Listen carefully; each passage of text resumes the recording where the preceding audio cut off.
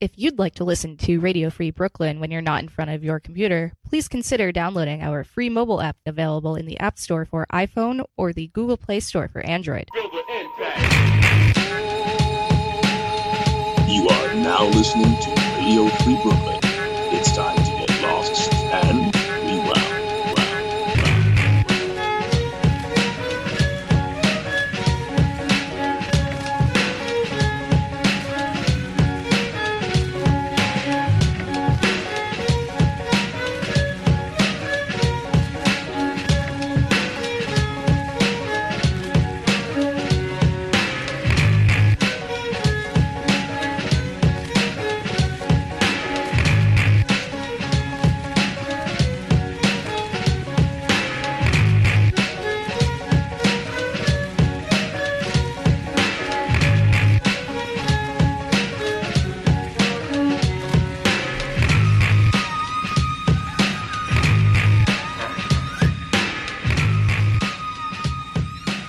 Good day.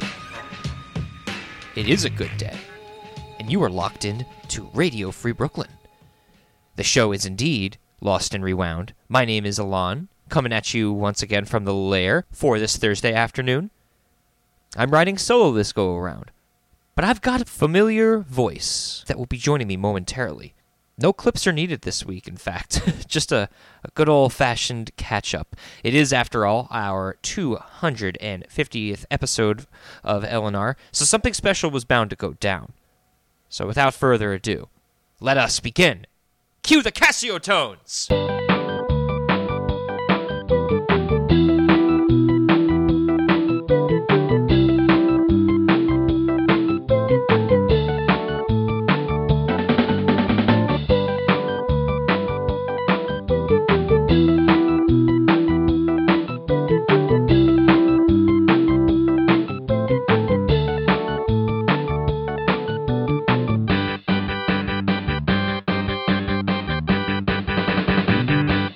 For this 250th episode of Lost and Rewound, I am joined by a comrade, a co-creator, and easily one of the best cats that I've ever had the privilege of getting to know over the span of a decade. Mr. Jimmy Hoffman, welcome back to Lost and Rewound, good sir. Thank you for having me. Appreciate it. Been a long time, man. Indeed. I believe it was the summer of 2018, the last time that we heard your pipes breathe fresh air into the microphone. Well, as for anyone that does like follow the show more closely and that knows my more hermetic, is that we? I like it. The hermit lifestyle, but it did take me 8 years of even performing stand-up comedy before and a pandemic before I did finally put any of my own media like on the internet or for anyone to access. I was just thinking about that recently, like other than me performing with you on this program, there were no recordings of me performing for the majority of my professional career because I was in back rooms, and maybe the occasional person film me for a minute or two on their cell phone, but I don't, have access to any of that, those files. Sure. One of the things that I remember deeply about you was that you did not like to listen back to yourself. And I'm wondering, as somebody who creates content a lot now, something we're going to have to talk about in a bit, do you still feel a little bit hesitant listening and watching back to content that you're creating, or have you felt more comfortable looking back and listening back to that content? Yeah, you're absolutely right about me. Still to this day, not listening to much of us, on this program. Like you said, like this feeling of cringe when you listen back to your own performances. Yeah, because you might in your mind think that it's going one way, but then when you look back at it, it's something else almost entirely. But I can tell you that you're definitely now on having to look at my face for hours on end, editing. And for the listeners out there, I now have a YouTube channel that you can check out. And my name on YouTube is Slim Jim Jammer, which is the same as my Instagram and TikTok and all those Twitter and such. But yeah, starting out doing talking head YouTube of myself on different topics, it was a challenge. And I can say that at first it was like breaking through a wall almost. I was so worried about, how it's coming off and my performance, wanting more for myself in certain ways and giving myself an idea of like a performance quota and an actual amount of films that I wanted to come out of videos for YouTube. I had to desensitize myself to watching myself, and now I enjoy it. It's the opposite now. I think that I'm good, and I'm like, I think it was a lot of being worried that I wasn't actually a good performer, and that I didn't personally think that I was as good as maybe someone else would have said before. But no one ever gave you constructive criticism, or did they? And then it got to your head. I think that was the problem, is that I didn't get any constructive criticism, that I just got like a lot of compliments over the years for performance. And I always was kind of wanting someone to tell me like what I was doing wrong to get better. And people were always just kind of like, oh, it was great. And I was like, okay, but like, I don't really know how to work from that. So it kind of, in my mind, it kind of created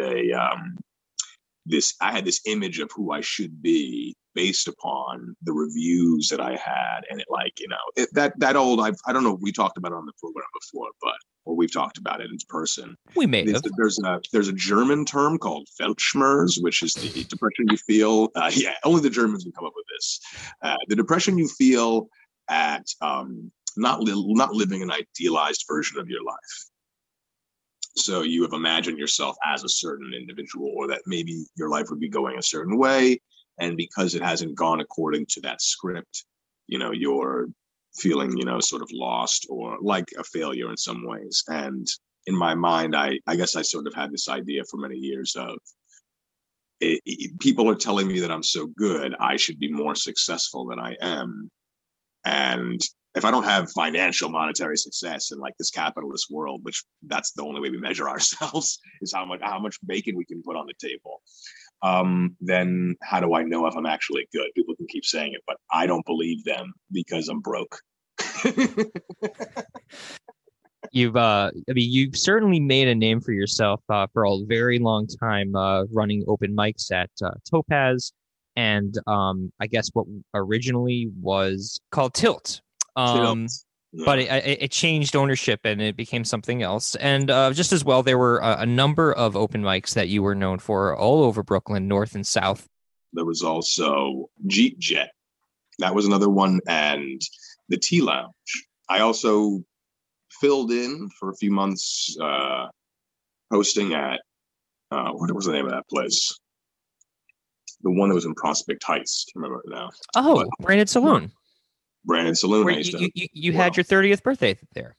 Yes. Robin Irene Moss, she brought me on to take over for her. And then I didn't never permanently stayed there. But yeah, so it was like 5 different bars or something that I was hosting at over 8 years of comedy. And I had gotten to be very invested to the point where even during the pandemic, for the first 6 months into the pandemic, my inbox and my phone would constantly be flooded by comedians trying to get a spot on a show I was running, because I was running a show at a bar called the Buren here in Bushwick as well. Yes. So I definitely had gotten very much into the local comedy scene. A lot of fun, and it's I joke and laugh about it. This idea of like, nowadays, like when I got into comedy 8 years ago, it was all of us in the back room. And nowadays I can think about so many of those people who were in the back room with me that are monetarily successful, that people have heard of. And then, you get comparing yourself, but I think it's funny. It's amazing to see the journey now, You've seen a lot of comedians come up. What is your opinion about the state of comedy in how it relates to the current political spectrum, shall we say? That's a really, really interesting thing. Kind of goes back to when I first got into stand up, and I was having a really a feast on the just on the medium. I was obsessed with it, and I was going to shows constantly. I was doing 2 to 5 mics a night, you know, running back and forth in the village and stuff like that, and in Park Slope, and trying to find where I fit into the comedy world. And in the comedy world, I found that there were people that were all invested for different reasons, and that everyone was doing comedy. Everyone wanted to be funny, obviously, but at the end of the day, there were comedians that were more philosophical. There were comedians that were more obscure and bizarre. There were comedians that were very political, and there were comedians that were really in it to be successful, to make that buck. And I found that when I got in, I kind of fell into more of the philosophical comedians, that I was asking a lot of questions that I wanted answers to. And I also had some political stuff, with growing up in New York and, racial things like that. I had brought this up right when I started comedy. I had a bit about how comedians to me seem nowadays like modern day philosophers. The big difference being that nowadays, when somebody doesn't like what you say, they just don't laugh. But 2,000, 3,000 years ago, you got nailed to a cross or stoned to death for your bad ideas. Precisely. So I do think that that comedians, especially nowadays, like you say, some big name comedians and celebrities have become a lot more vocal in the political sphere. I think there's a lot more responsibility with social media, Twitter and the like, that you have a following of folks that you can influence. And platform. And they're very, very, hanging on your opinions if they like what you do in other sphere. I do think it is very important for comedians to, measure what they say. And I think that we have a very important role to play in the culture war. Right. I mean, you've got a number of comedians who in this culture war have chosen to play edgelord, and it just becomes a place of rotten one-upsmanship. It's like the truly like insidious underbelly of the comedy world. But that, thank goodness for folks like you, Jimmy Hoffman, who can go on YouTube instead of trying to give hot takes. You just make videos about what's inside a Pokeball or how to do a good Brooklyn accent. I mean, if anything, you've tapped into the irreverent part of your comedy and allowed it to let your freak flag fly. The hottest take I have on my YouTube is that I'm not a big fan of the Avengers, and I like X-Men. That was the hottest take. That is a hot take. Want to talk a little bit about that? What could somebody expect from that video? Well, it's funny because that's one of the only videos that has like a share of downvotes. Because it's an opinion, and I approach comedy in a different way. Like I try to be respectful of the audience, and it's a weird thing that I think a lot of comics don't do. Like I really think that I have a reverence for people as a whole, I think, and I don't want people to feel uncomfortable when they're watching me perform. And I understand that there's this nature to being at stand-up comedy shows that can be uncomfortable. You're afraid you're going to get heckled by the comedian, or they're going to talk about something that is going to, trigger you. And I know this because when I mention that I do comedy to folks, or I try to bring family members and friends to comedy shows, I can see people get like worried. Like you don't see people panic when you want to go to a baseball game or a concert. But so many people I've had where like I'm like, yeah, we're gonna go to a comedy show, and they're like, please don't sit us in the front. It's not up to me. Yeah, so that's not necessary to be funny, and I don't need to put people down to be funny. I don't need to punch down. Again, I can be self-deprecating for one, and on the other hand, no one needs to be the butt of the joke. There's plenty of laughs to be had while everyone's enjoying themselves. I have plenty of times when I'm laughing and no one is feeling bad, and I think that's like so I've tried to personally try to remove like edgelord comedy. I don't book edgelords. I just good. Don't. No, good. So if you are out there and you are one of them and you feel bad and you want to tie it against me, like, go ahead, man. Like, I don't think being nice is a bad thing. I guess this is going to be my hottest take of the hottest take today. Maybe it won't be the hottest take. It wasn't hotter takes. It's early yet. Yeah, I think people that get into edgelord comedy and they're just not incredibly creative folk. Like I feel bad. It's not like they don't have the creativity in them. I don't think that they're like harnessing. They're not looking deep enough in themselves. They're looking outwards. And I think I've told so many comedians that are edgelordy that I guys that are edgelord comics that aren't bad people, I can tell. And I say, dude, why don't you do a joke about like your family or like when you were a kid? And they're like, oh, no way. And I'm like, maybe that's why no one's laughing at your stuff. It's just not personal enough. And no one can relate to you because you're talking like out of your ass, honestly.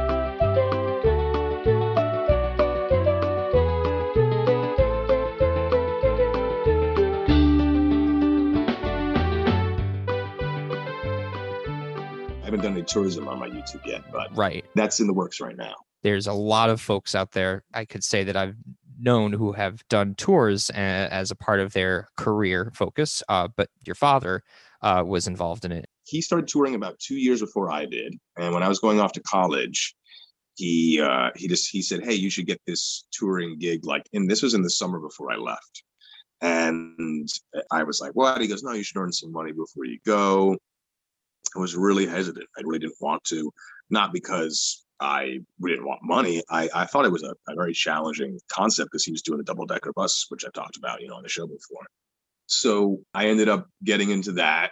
And, after I graduated college and worked at other sort of gigs doing film, like I went to school for, really didn't find, I guess, honestly, at the end of the day, it was too much physical labor. I'm thin and it's just not for me. I don't like being hurt. So I just it is what it is.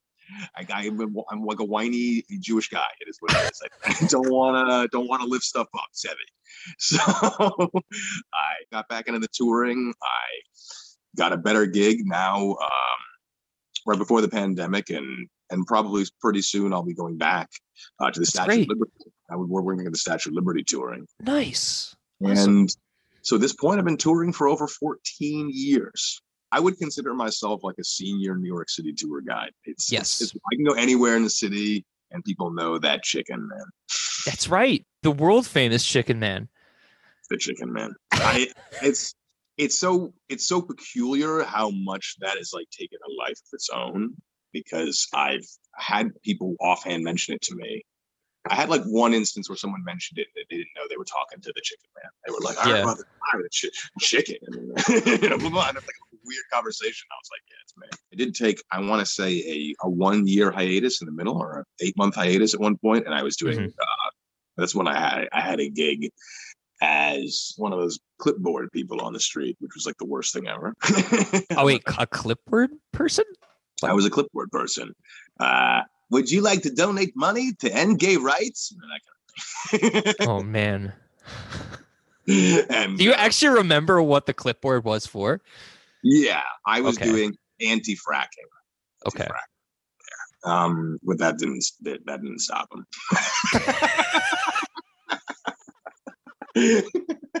It didn't make a difference. The Chicken Man could not convince this strap hanger. Well, I'll tell you, I had a crisis of faith. I have crises of moral conscience a lot when it comes to earning.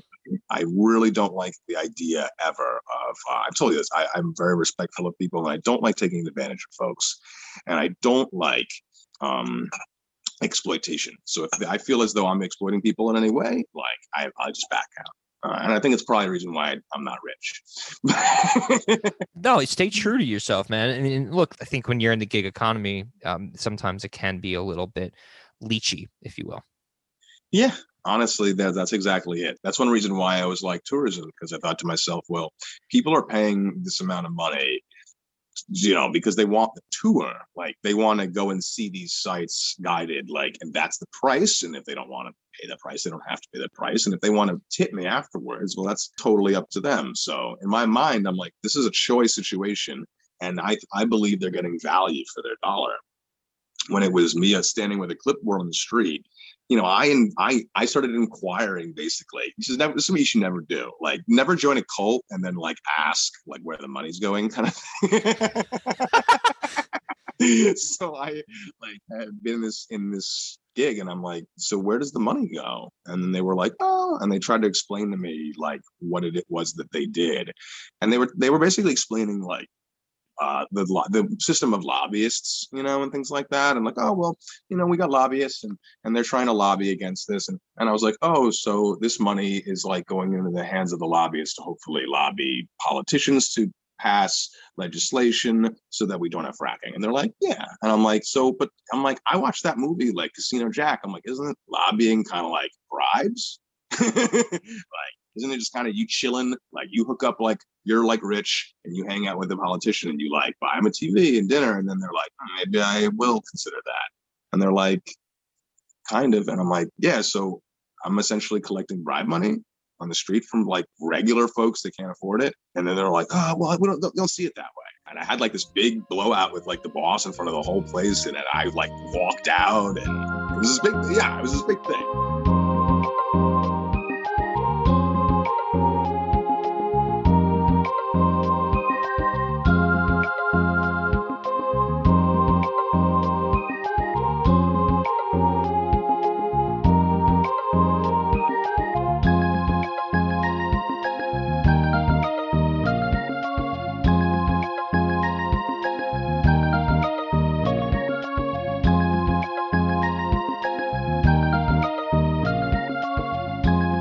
The start of the pandemic, I've been doing comedy, every week, in tourism every week for, 14 years, 8 years for comedy. So yeah, I needed something like a drug, but at the same time, I wanted, to be connecting with people as everyone does in this pandemic. And I had personally wanted to be putting myself out there on the internet in some capacity. I thought maybe I wanted to do sketch comedy, or maybe just film my stand-up and put it online. And I was encouraged by my partner. She said, hey, why don't you do this like YouTube style video, like videos that are of a certain form that already exists and they're popular, and you could just use your talent and basically just apply it to that. And I had never really watched those videos, so I didn't really know that. What I obviously seen talking head videos, but I didn't get it. And she was really into that. I don't know how to ever get away with trying to market my face, my likeness at all in a way that people will glom onto. Whereas you've got to look, buddy. That's the plan. And that's, that's why we joke, but we're half serious. And we because again, I'm expecting this kid, and we've been thinking a lot about it, for one, we could say to the child, hey, just because dad is on the internet all the time and people know him and this and that doesn't mean that you have to be. No, precisely. But the child might want to be. So it's like we have to, we're going to play it by ear and see how, there's a lot to think about when it comes to that. I do believe that I'm not as public as I should be, even still.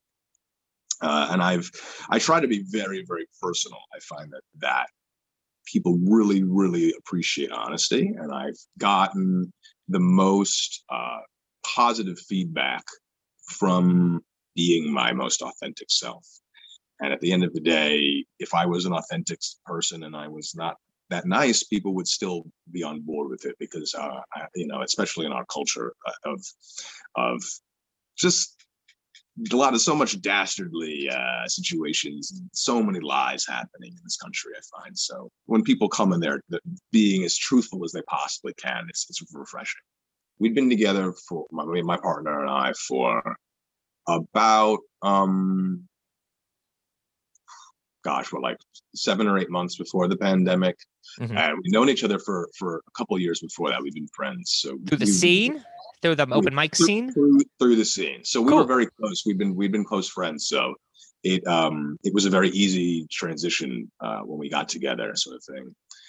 But we had sort of known pre-pandemic that we'd gotten married and things like this. So we'd known we wanted to be together.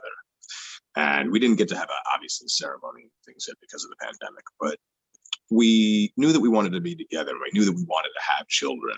And we decided, because of the nature of the way the pandemic was, that it might actually make sense to have a child now rather than in the future or putting it off, because we both had lost work and were trapped inside. And when you're expecting a child, you only get 6 weeks off of a normal job. If that.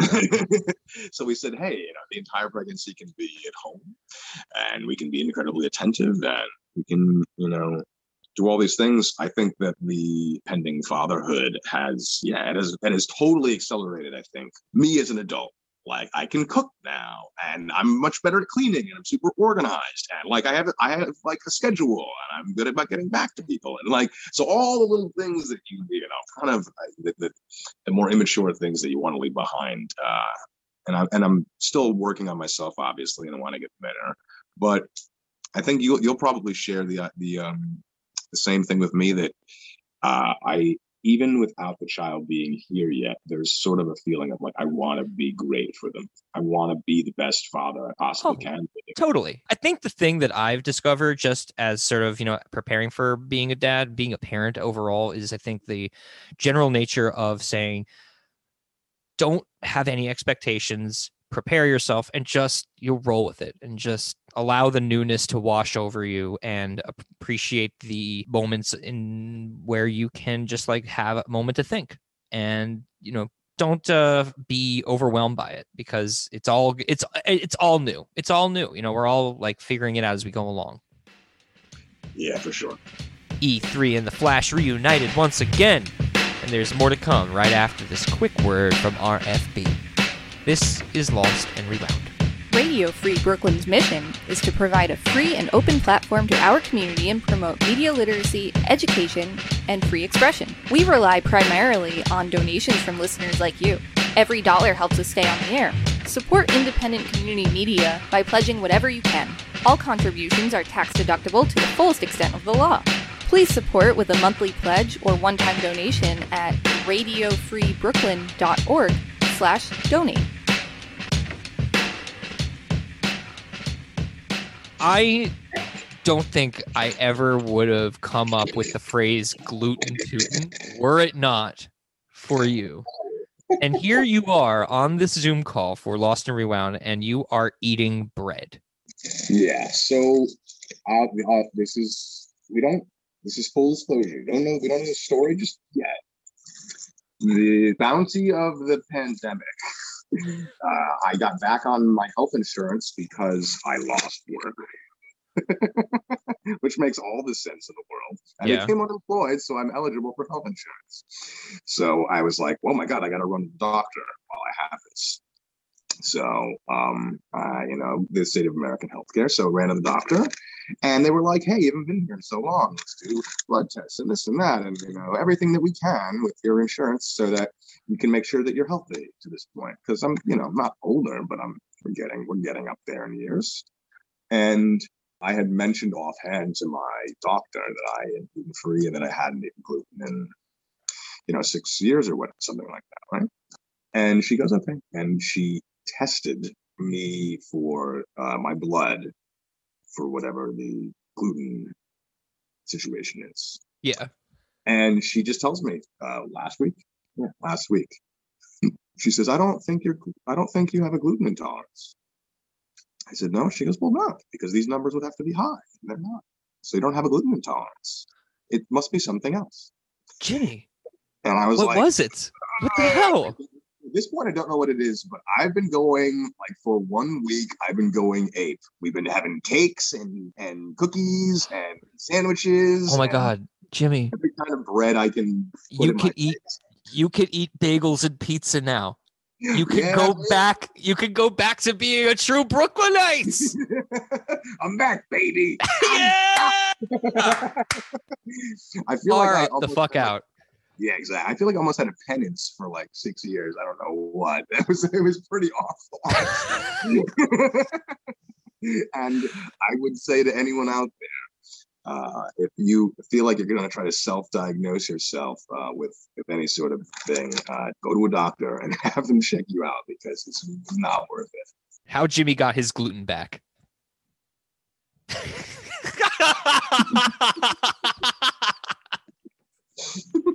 Okay. After you've digested, you've talked about on Lost and Rewound over the years, and I mean, we're going back.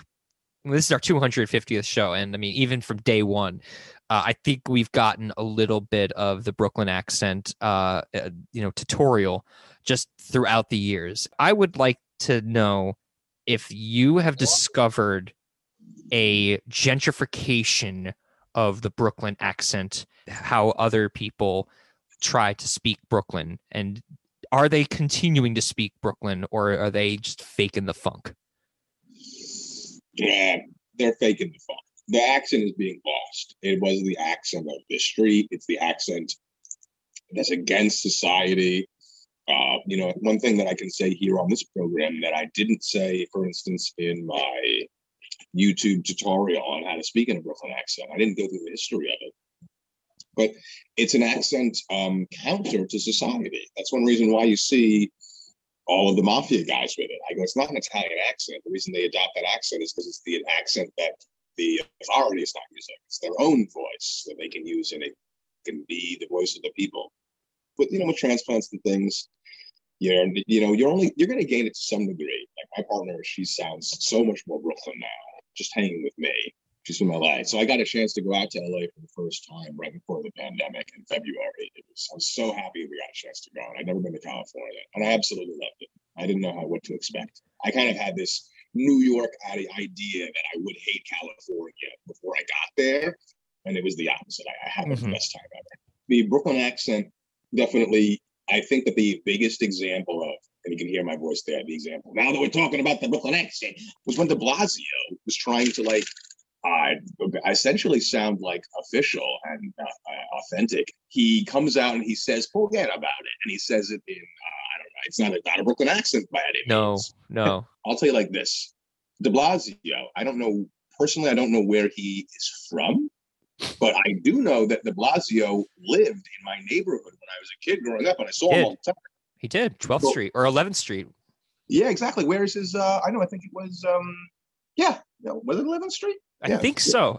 But he was closer more in like the Gowanus area, from my understanding. Yeah, he was down between, I want to say, 5th and 6th or 4th and 3rd. Because my buddy lived a couple of doors down from him, because we would, when I got into comedy, and that's right when de Blasio got elected, and there'd be like security outside his house. But where's his accent?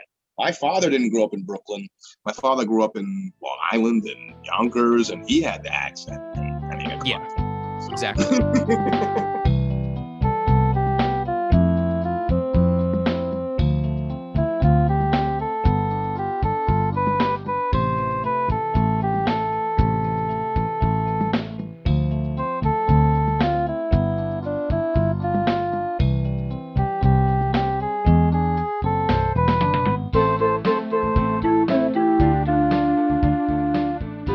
I do find it very compelling, and unfortunately I missed it because it was a live stream on your Live It page. You did a drag show.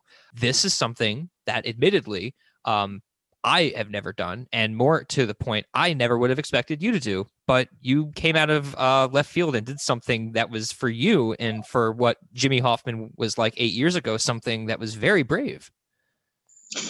Yeah, I mean, I can say that I never expected, like you say, that would be something that I would have ever done.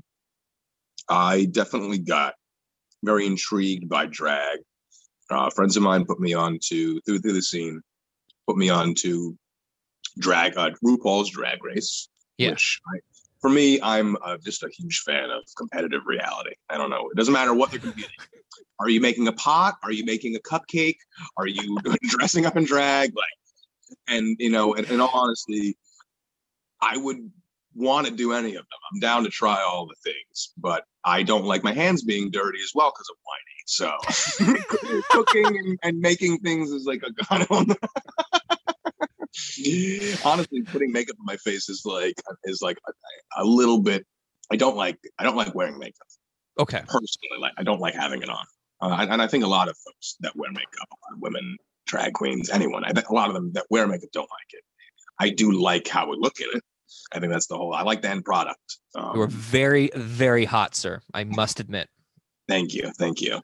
But, I think it's something I never would have thought about when I was younger, especially because I was very much under the thumb of my father growing up.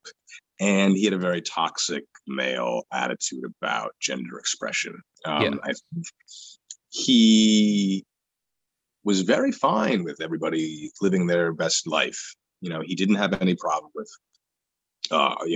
alternative lifestyles or anything like that. Really, at the end of the day, though, he had big notions about masculinity, femininity, what that meant. And, that you should be sort of fit into a box to some degree, or that you should be able to be labeled. And that if you are, or that you claim to be a cis male, that you have to act in a certain way. I mean, I had it in my stand-up comedy. And I think that's why I try to tell, and we're talking a little earlier about the edgelord stuff, I don't come at it with a trauma kind of attitude at all. For instance, I bring up the idea that my father was over the top masculine, and he saw me wearing open-toed shoes once. There was one day I came back from the beach and I was wearing sandals, and he saw my feet and he flipped out. And he was like, wow, what am I looking at your feet for? It was like a very effeminate thing to do. And I'm telling you, he brought it up to me. And this is when my father is very sick and dying. He would be in his sick bed. And first thing he would say to me, be like, hey, remember when I saw you in those sandals? God, what were you thinking? What a way to tell your father you're gay. Yeah. So, I think that when people, you underestimate the influence your parents have on you. And, you can say you're not going to respect their opinions and this and that, but it doesn't matter who you are. It's very, very important what they say to any child. So his attitudes towards me were something that I really internalized and externalized, without knowing. And I had the masculinity, that's one thing that I think was interesting is I had, and I've never truly felt this way, but I had a friend of mine and a friend of the show, Siobhan, who's been a many-time guest on our program. Fogarty, yeah. Fogarty, yeah. She told me that when she watched me doing drag for the first time, she cried. And it was almost that I seemed like to her, we're such close friends, but it seemed almost like I was the last person that would do that, because I almost seemed as she said, I was like a pillar of masculinity to her. I was so masculine to her. I exuded it compared with a lot of our other male counterparts. And I was I was projecting all this masculinity, not necessarily because I felt it, but because I felt that that's what society wanted from me. That's why I do encourage anyone out there to just do what feels right for them, and to not worry so much about how you're going to be perceived. I can tell you that I'm not speaking from a place of experience here, and I struggle with it myself. And I've done the drag now a couple of times, but I'm taking a hiatus from that because I was having a lot of gender dysphoria. It was, something that was difficult for me. And anytime that someone, when people, are trying to discredit, people going through gender dysphoria and trans individuals and stuff like that, people just don't know, or they haven't taken those steps, or they haven't asked themselves any real questions about that sort of thing. So, I wasn't doing it to make any sort of stand, and I wasn't doing it to prove anything. I was just doing it to do it because I wanted to do it. I wanted to put a dress on. I didn't think it was so wrong. It's one of those things where it can be hard. And I think one thing that I took hard is that, we mentioned earlier this idea that marketing myself, and I'm trying to be very active on social media, and you're building an audience. And the more honest you are about yourself, there's always going to be people that are going to have a problem with that don't agree with what you're doing, as much as there will be people that will be in your corner. And I mean, I can tell you that when I first posted a photo of myself in drag on social media, that photograph got more likes than the photo of me announcing my child. And I also lost 24 followers at once. Wow. Gone in the wind, and then the people who were my followers and friends of mine were that much more in my corner and that much behind me. And literally today, I was just going out to the market with my partner. We were just picking up some food right before I got on the call with you here before we started recording. And I saw a guy I hadn't seen in years. And I just saw him at the market. And I said, "Hey, man, how's it going?" And he didn't recognize me at first because my hair and beard are so long and we're masked up and such. And immediately he goes, "Oh, man, I saw the drag stuff. I love it, man. Like, keep doing it." So that was really nice. I do stand-up comedy, but I do, I don't think anyone should ever be boxed into one type of performance. We used to do all the crazy dance-a-thon, karaoke wildness, and I'm sure that there's different ways that you want to express yourself creatively going forward.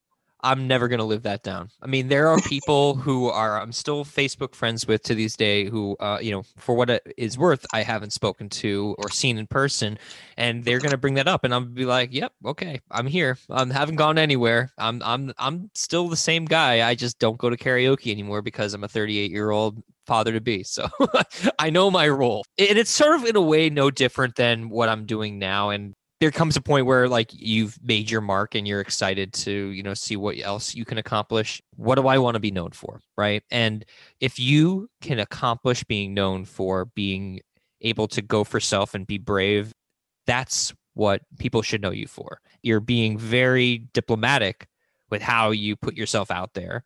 But you've made a wise and conscious choice to throw away these suppositions and these old motifs that you were raised with, to just embrace being more progressive, and that will rub on people the right way. I think that's something that people should be encouraged by. So I think it's really great that somebody had come up to you just in the wild and said how cool that was.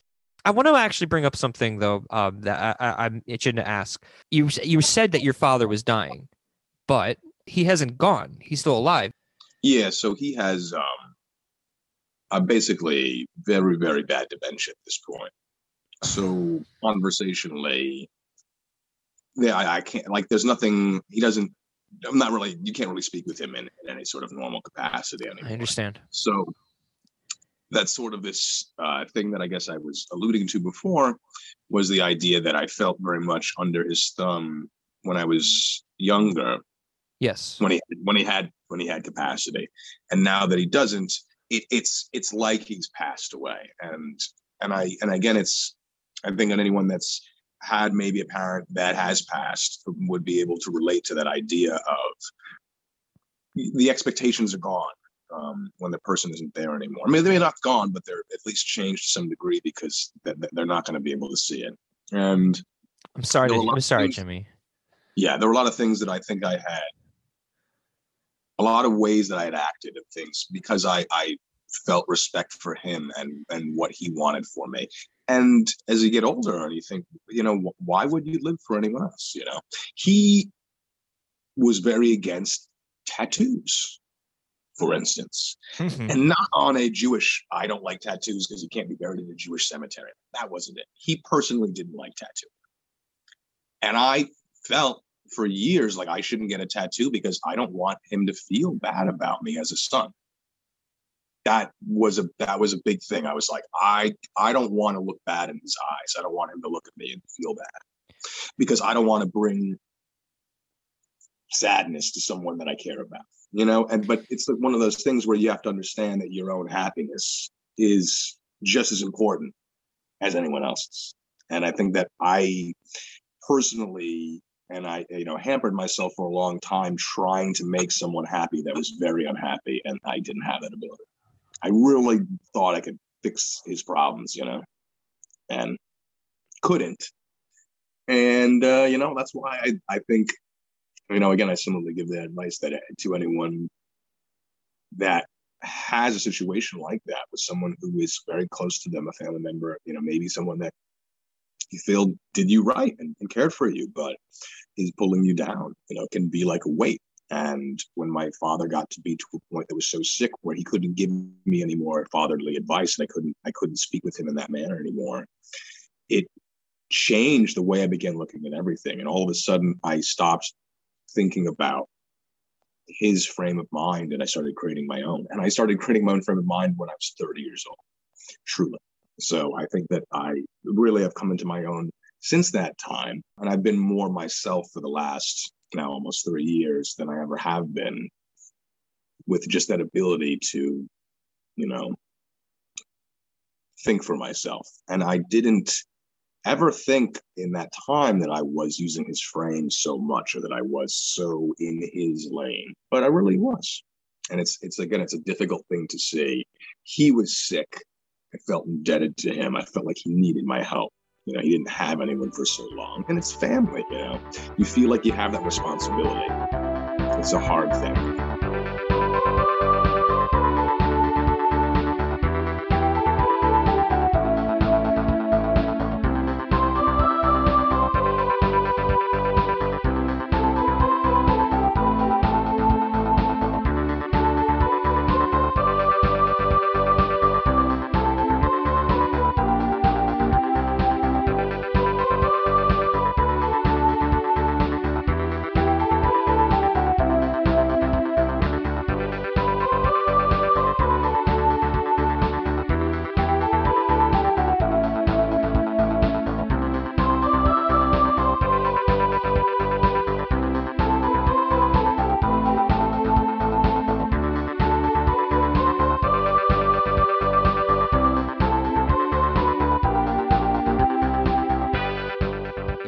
Segueing into this new stage of your life, albeit with a little bit of a bittersweet tinge, because you can't really share this news with your father, but your mother obviously must be very happy.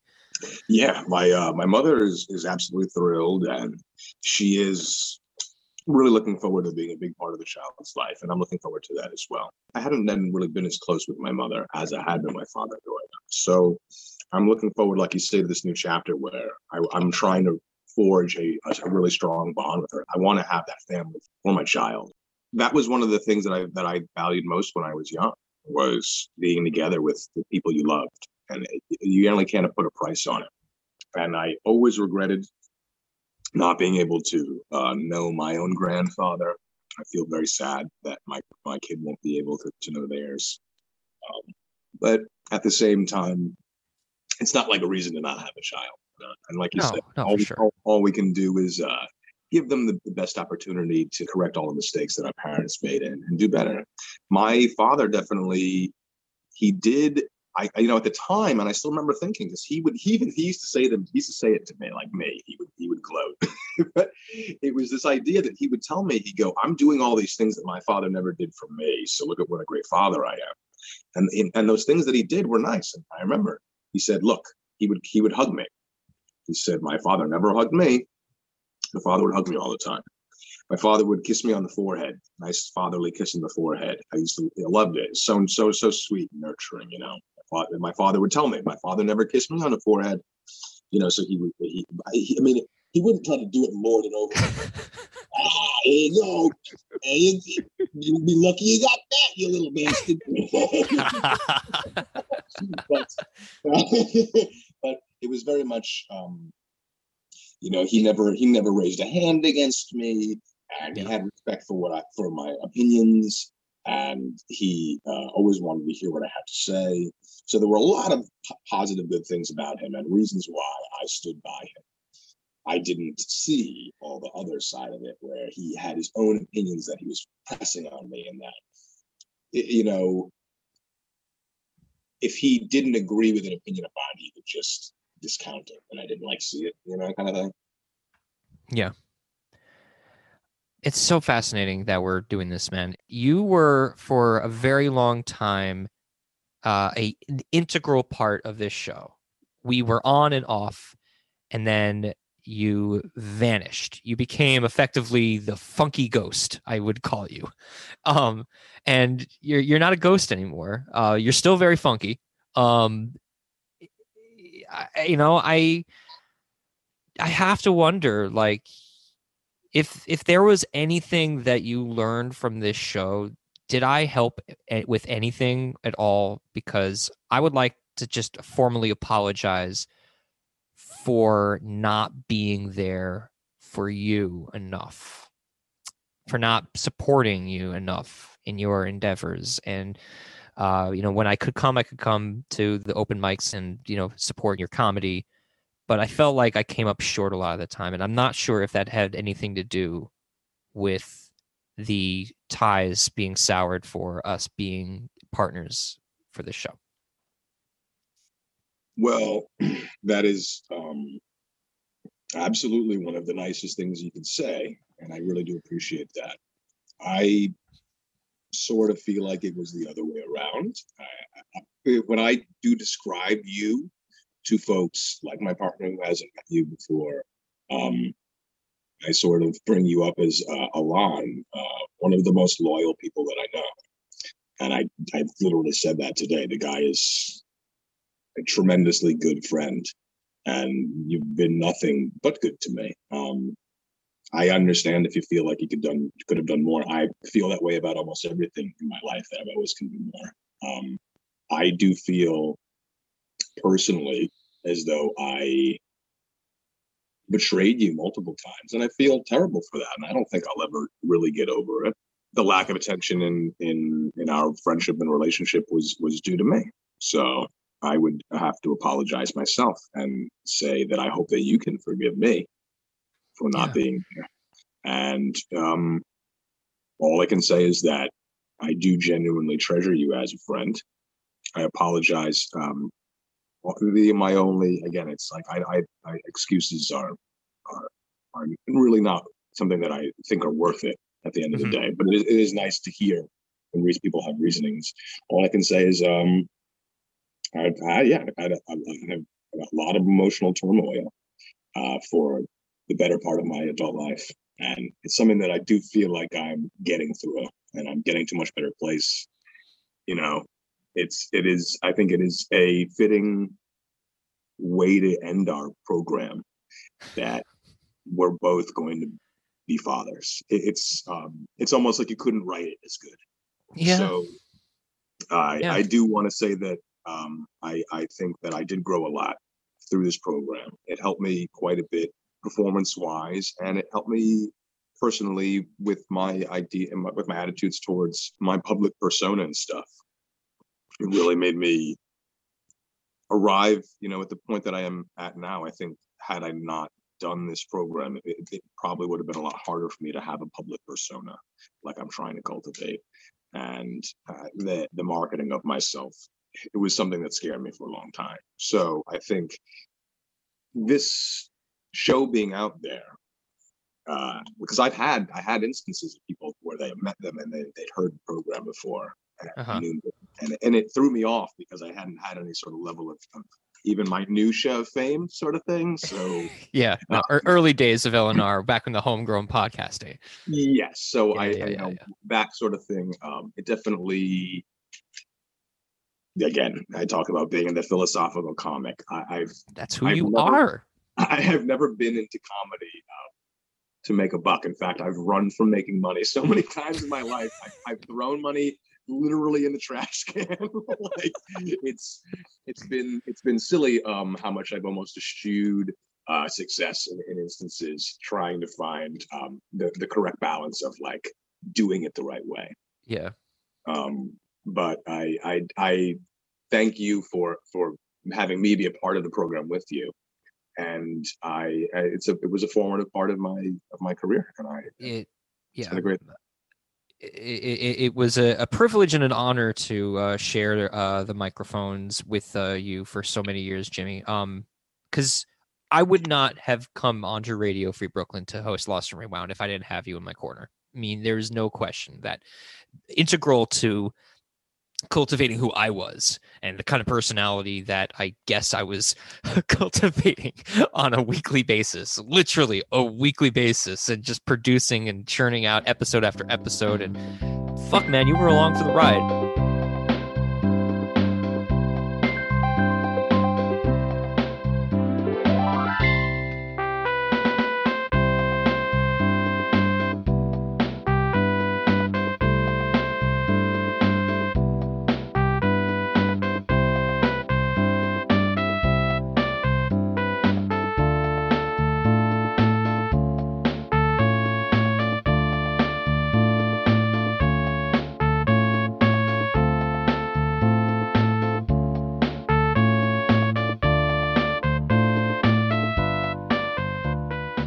Monumental episode 250. Who would have thought that we would have been even at 200, much less 150, etc. Like all these milestones are meaningless over the years, but it warms the cockles of my heart that I could have you coming through with us with our long hair and our soon to be parent tips that we'll have to share with one another come what may. Absolutely. Live It is an app that you can download on your phone or a mobile device. Your boy Slim Jim Jammer is on there. Yeah, you can find me on the Live It app. You can get that in the App Store for free. LIVIT app. And you can also find me on Instagram, on Twitter, on TikTok, on YouTube, my YouTube channel. And all of those, my name is the same. All platforms. Slim Jim Jammer, SLIMJIMJAMMER. Follow your boy, the Chicken Man. Get on it. Cluck, cluck, brother. Give me them cluck, cluck, right? Thus concludes episode 250 of Lost and Rewound. Take a listen back to previous episodes on Apple Podcasts, SoundCloud, and our main hub at radiofreebrooklyn.org/LAR. And that will about do it. This is Alon signing off from here in the lair. Much love. Stay safe. Get vaxxed. Peace.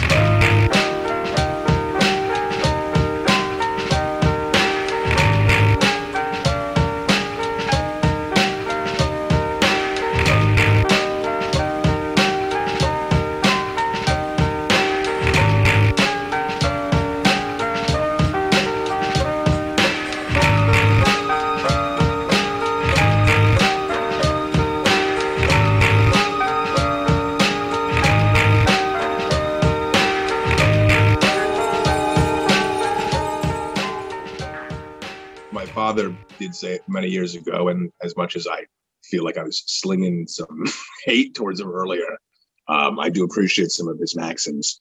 The maniacs are always attracted to my family. Maniacs and me. I don't know.